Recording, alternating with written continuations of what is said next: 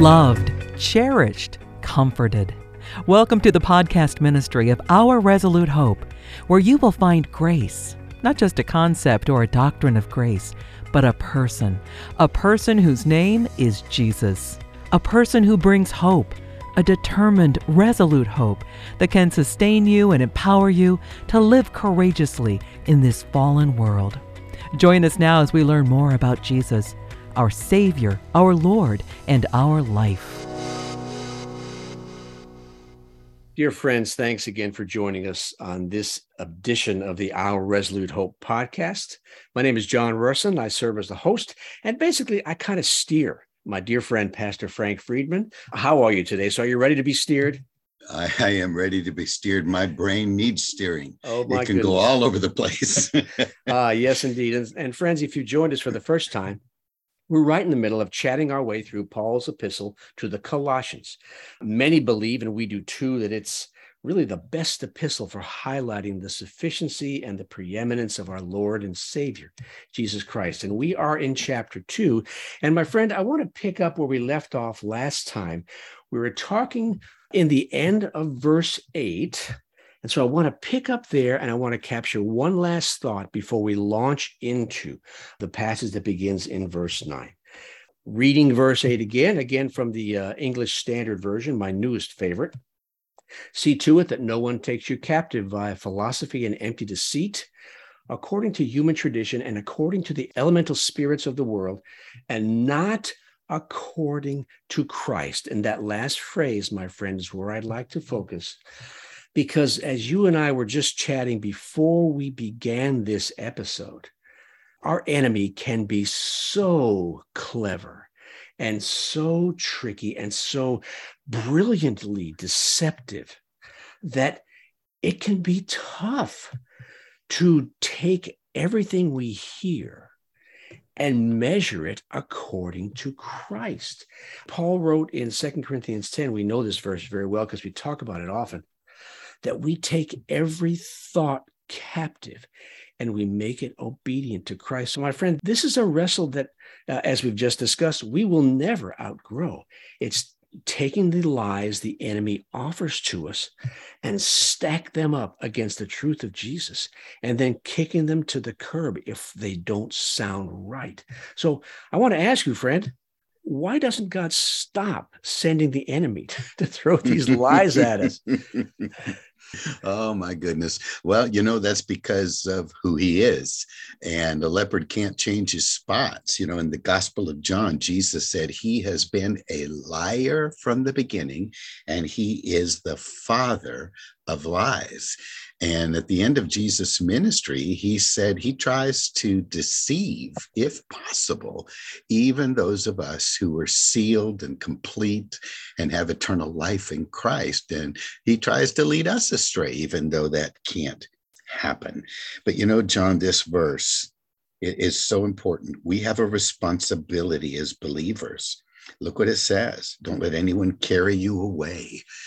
As you brought out, Jesus is preeminent. That's chapter 1 of Colossians. He is above all things. He's before all things.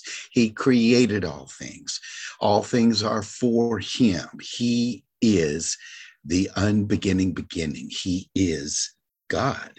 And amazingly, in the new covenant economy, God came to live inside of us. And he says, don't let anyone carry you away from that. John, in the book of Corinthians, as I listened to you read this verse, I was just hearing in my brain, the Jews rejected Jesus and therefore reject us because Jesus is a stumbling block to them. How can you have a crucified Messiah? The Messiah is supposed to be powerful and usher in a kingdom. And to the Gentile world, having a crucified God is foolishness. And Paul said, then I'm going to be a fool. I'm going to keep with the simplicity that God became man and gave himself for me so that he could make me clean, so that he could live in me. I'm going to keep with that simplistic message that is so profound it will take an eternity. to even gain a semblance of its profoundness. And so in the world where people have these degrees and these knowledgeable verbiages and their pride and their disdain and their slander against us, we can begin to feel foolish. We can begin to feel like maybe we're wrong. So Paul is saying, remember what you have. Remember who you have. Remember all that he is to you and does in you.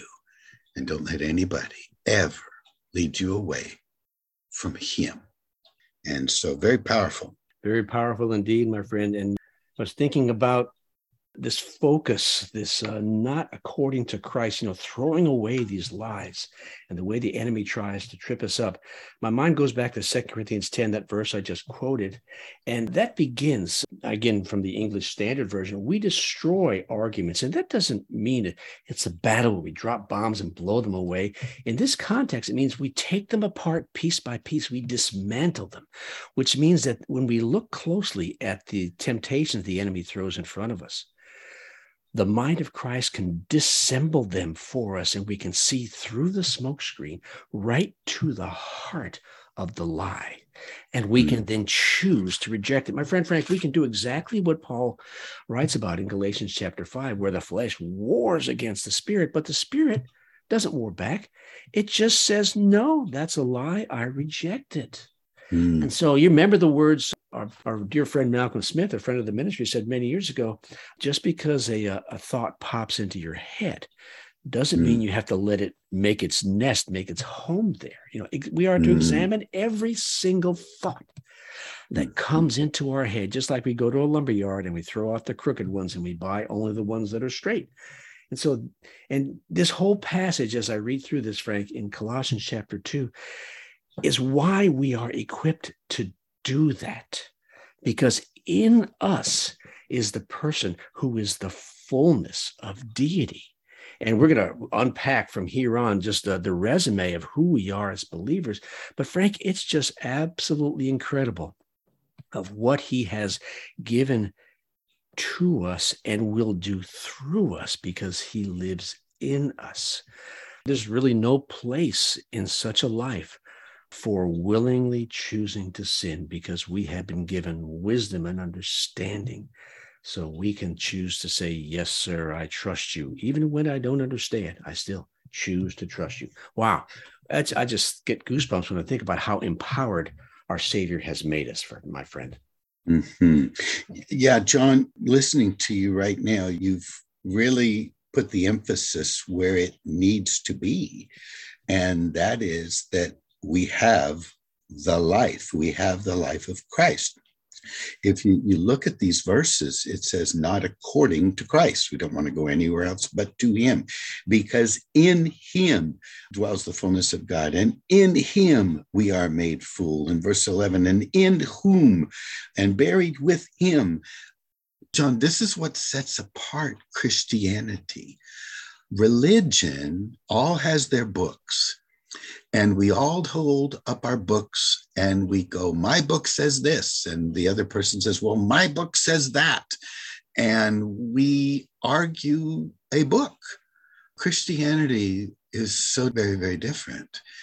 Our book, the knowledge, the truth, the revelation, culminates not in the knowledge of the truth and the revelation, but in an experience of a person.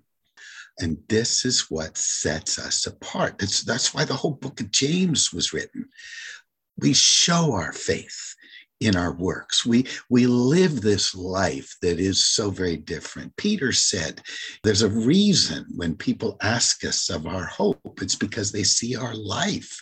This is boiling down all of the doctrine, all of the dogma, all of the debate to the reality that every one of us has in Christ.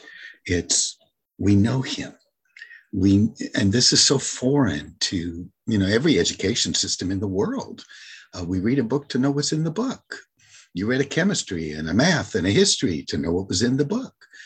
But in Christianity, we read the book God gave to know the author. and to know him intimately and experience him powerfully. And that's why Paul is saying, the world may make you feel foolish, and they may make you feel like a simpleton, like you don't know anything, or that you would actually believe such a thing as God becoming man. And in the feeling of foolishness, you could be carried away. But he's saying, not in our case, because we know. We don't just know in our head. We know by experience. We've experienced God. Yeah. And Frank, as all of us face the challenges in a fallen world where we'll be called idiots and foolish and gullible, and we need the crutch of religion to get us through life. Beginning in verse 9, Paul unpacks for us, my friend, basically why we can be so confident. It's kind of like our resume. This is how he recreated us when we were born again. And I want to begin by reading that in verse 9. You've already alluded to that. For in him, in Jesus, the fullness of deity dwells bodily. I know what the words translate to be, that the very essence of God, if you can even say that phrase, somehow was concentrated down into a visible and touchable form. So I know what the words mean.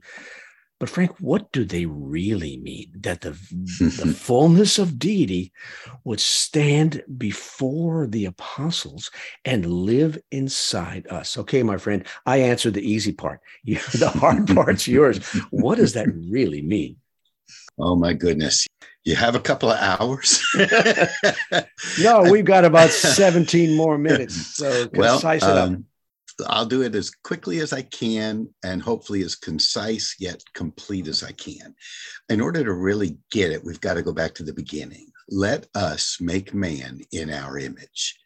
And we see that God revealed himself as an us, as a plurality. And that then caused us to look to the rest of Scripture, where we learn in the rest of Scripture that there is one God only.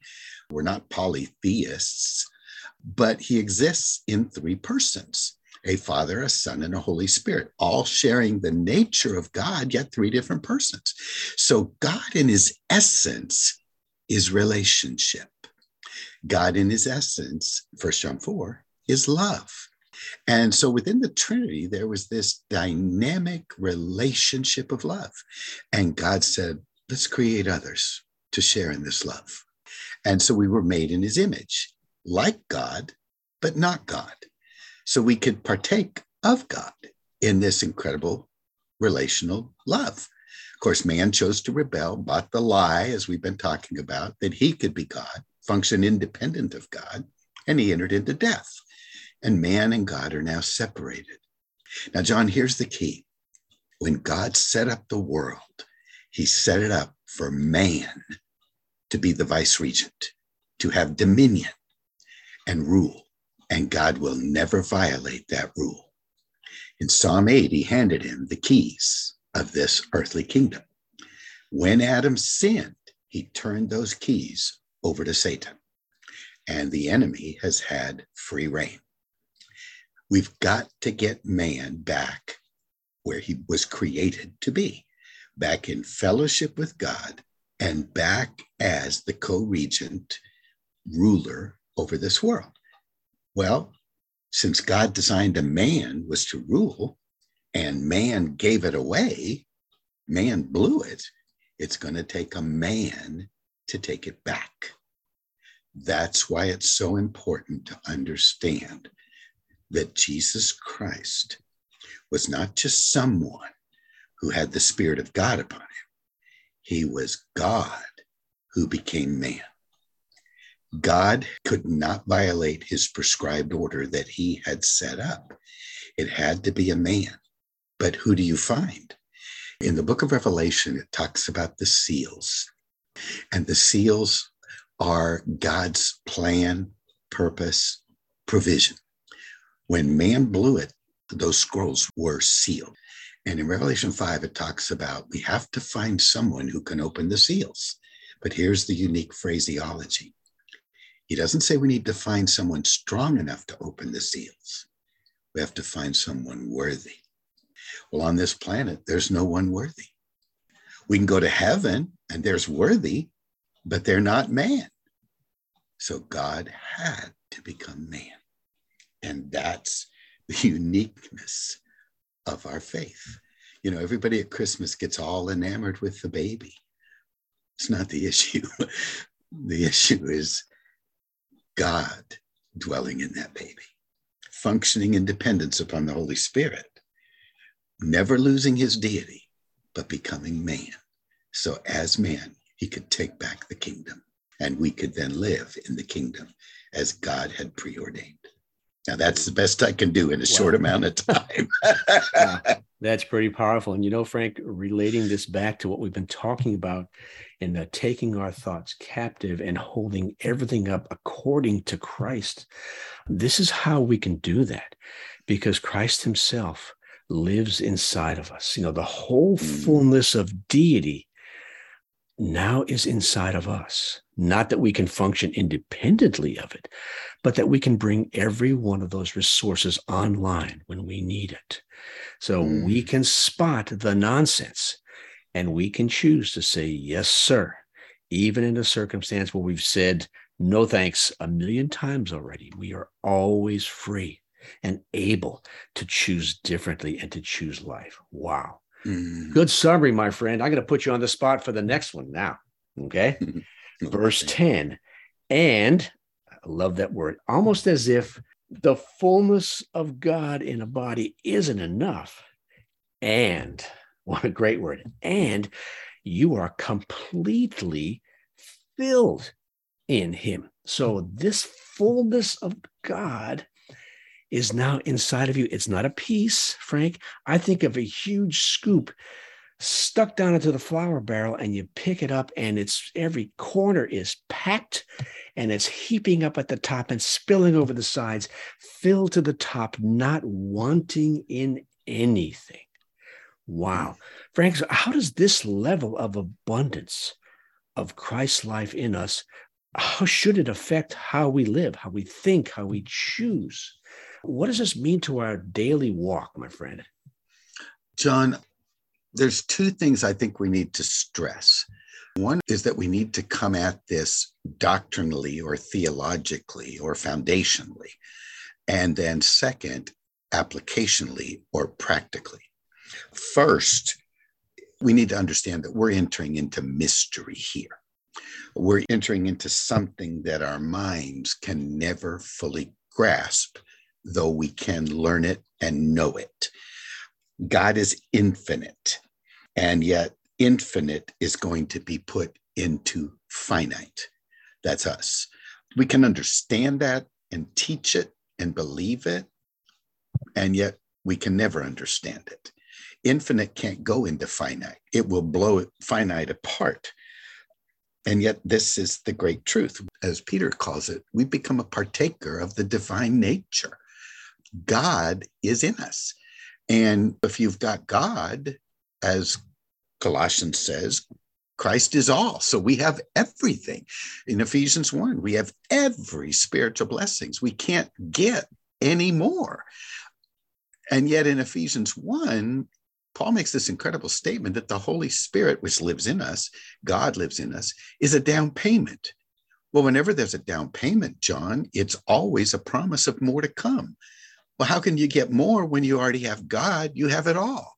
In my understanding, the only explanation is that he's an infinite God and we'll never exhaust him. So our life is going to be one, constant provision, and yet constant wonder, and then constant praise in terms of application.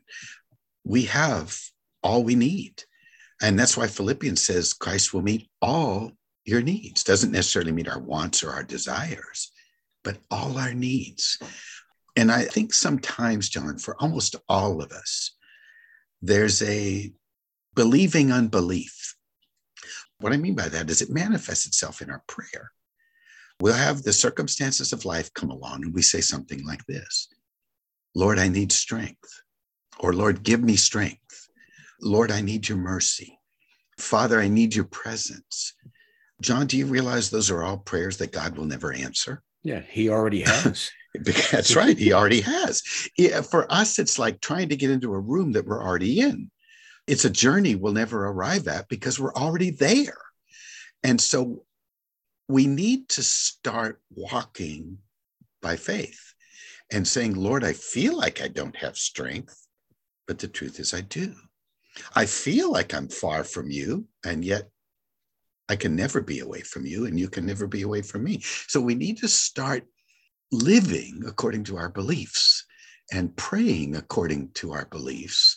Because, John, as we talked about earlier, those prayers are proof that we are subtly buying the lie of the enemy, that we need more than what we already have.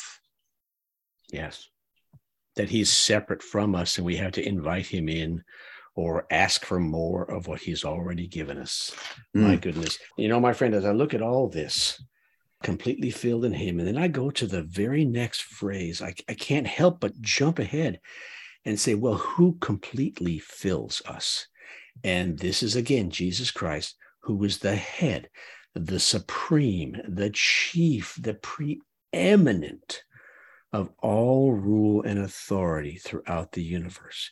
And before I turn this over to you, I want to make sure our listeners understand that we're still talking here in the context of verse 8, where Paul tells the folks there, because they're wrestling with false teaching. We'll see later it's angel worship and all kinds of things.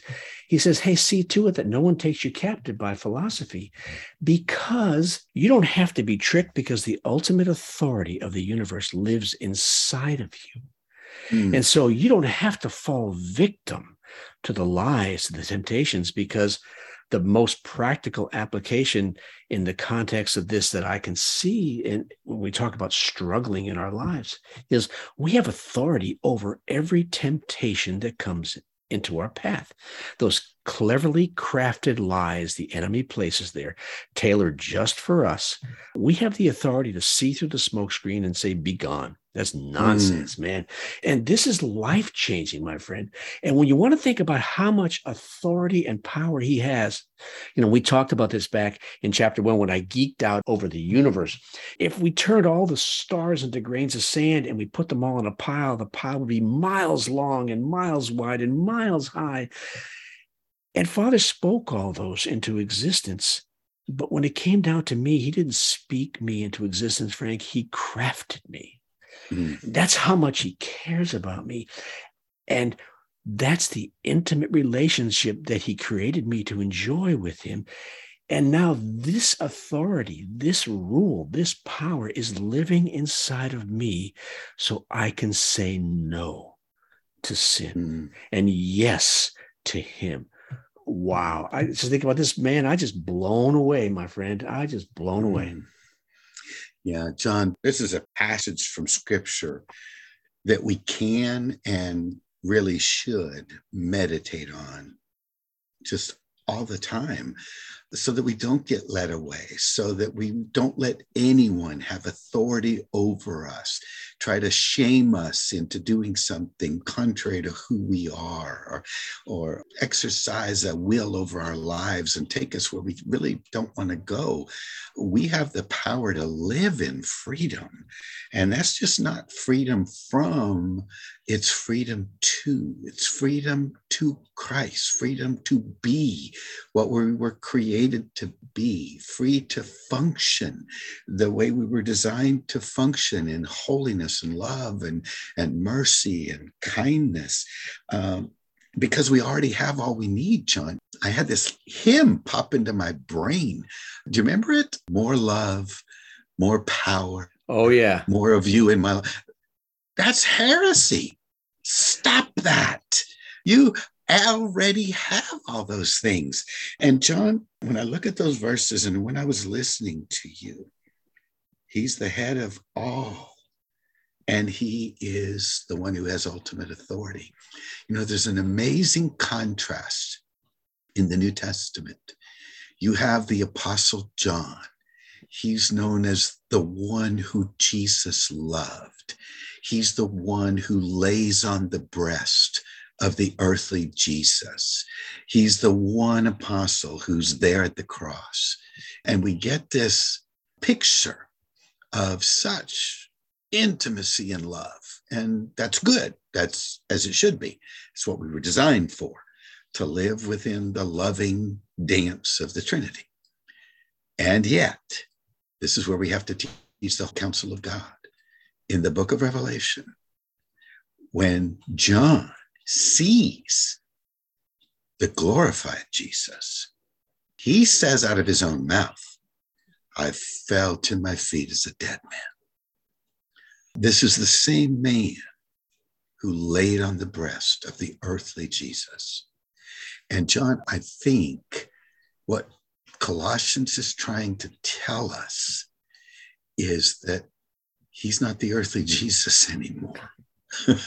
And we need a picture of who he really is so that we would receive him as he really is. You know, we get a picture of his throne in Revelation 4 and 5. It's jasper, it's crystal, it's this crystal white, which is holiness, and red, it might be sardis, which speaks of judgment and condemnation that against anything that's not holy. And when you get this picture of who Jesus really is, there's a sense in all of us that we should be in awe. But then around it is the rainbow. The thought that this same God who's got a chasm between us and himself, he is creator, we are created, has made a covenant with us to so live in intimacy with him that he would actually live in us. And that, John, should stun our hearts and our minds for the rest of our lives. Yes, indeed. And cause us to worship him like no one else can worship. Indeed. My goodness. My friend, I want to throw one last thought out there, then we'll wrap this up. Listening to you talk about this, how much more there is of our Savior than most of us ever really recognize. I visited a church a few weeks ago, went to a Sunday school class where they were talking about, of all epistles, the epistle to the Ephesians. And they were talking about all these truths about our identity. But there was no energy, no life, no excitement. It's almost as if it weren't real. And then I just saw the reason is that their salvation stopped at the cross, death for our sins, and they missed the glorious truth in Romans chapter 5, where there is much more. Much more. And Frankie, that's what you just talked about, Frank. You just lifted the lid on the much more. And that's kind of what Colossians is trying to tell these dear struggling saints. Hey, there is much more than you know. And so you need to know so you can tap into it. Wow. Okay, my friend, wrap us up and then I'll sign us off. Well, John, Ephesians 1, the resurrection, the same power that raised Jesus from the dead is alive in me, is in us. And we can live in the power of a resurrected life. And my goodness, we worship him. Amen. Lord Jesus, we worship you. We don't understand what you did, sir, but we worship you. Well, my friends, you've caught Frank and me in the middle of just a tearful, worshipful moment. So thank you for allowing us to be vulnerable in front of you on this episode of our podcast. And if Father has ministered to you today in any way, we trust he has, please do us the honor of letting us know that, letting us know how he's impacted your thinking in your life today. Check out our website. We've got a bunch of articles and devotionals and ebooks there, newsletters, books, all centered on the much more of Jesus, that he is our very life. And don't forget to follow us on every one of our social media platforms. You'll find us on Facebook, on Instagram, our own little YouTube channel. So hit like, ring the bell, and subscribe so you won't miss any of the new installments. And once again, we humbly ask for your prayers and your support, because none of this happens without Christ working through you toward us. So we ask you to prayerfully consider all of that. And as always, Frank and I close with this reminder from Hebrews chapter 6, that we do have a hope that's an anchor for our souls. Peter calls it a living hope. We call it a resolute hope. That hope is a person, Jesus Christ. So today and always, choose hope and choose Jesus. Thanks for listening. We trust that you've seen Jesus today, and you know that no matter what you're facing, he offers you himself, his own life. He wants to live his life with you, in you, and through you as you trust him and walk by faith in this troubled world. You've been listening to Our Resolute Hope podcast. For more information, find us online at ourresolutehope.com and check out our social media channels under the name Our Resolute Hope.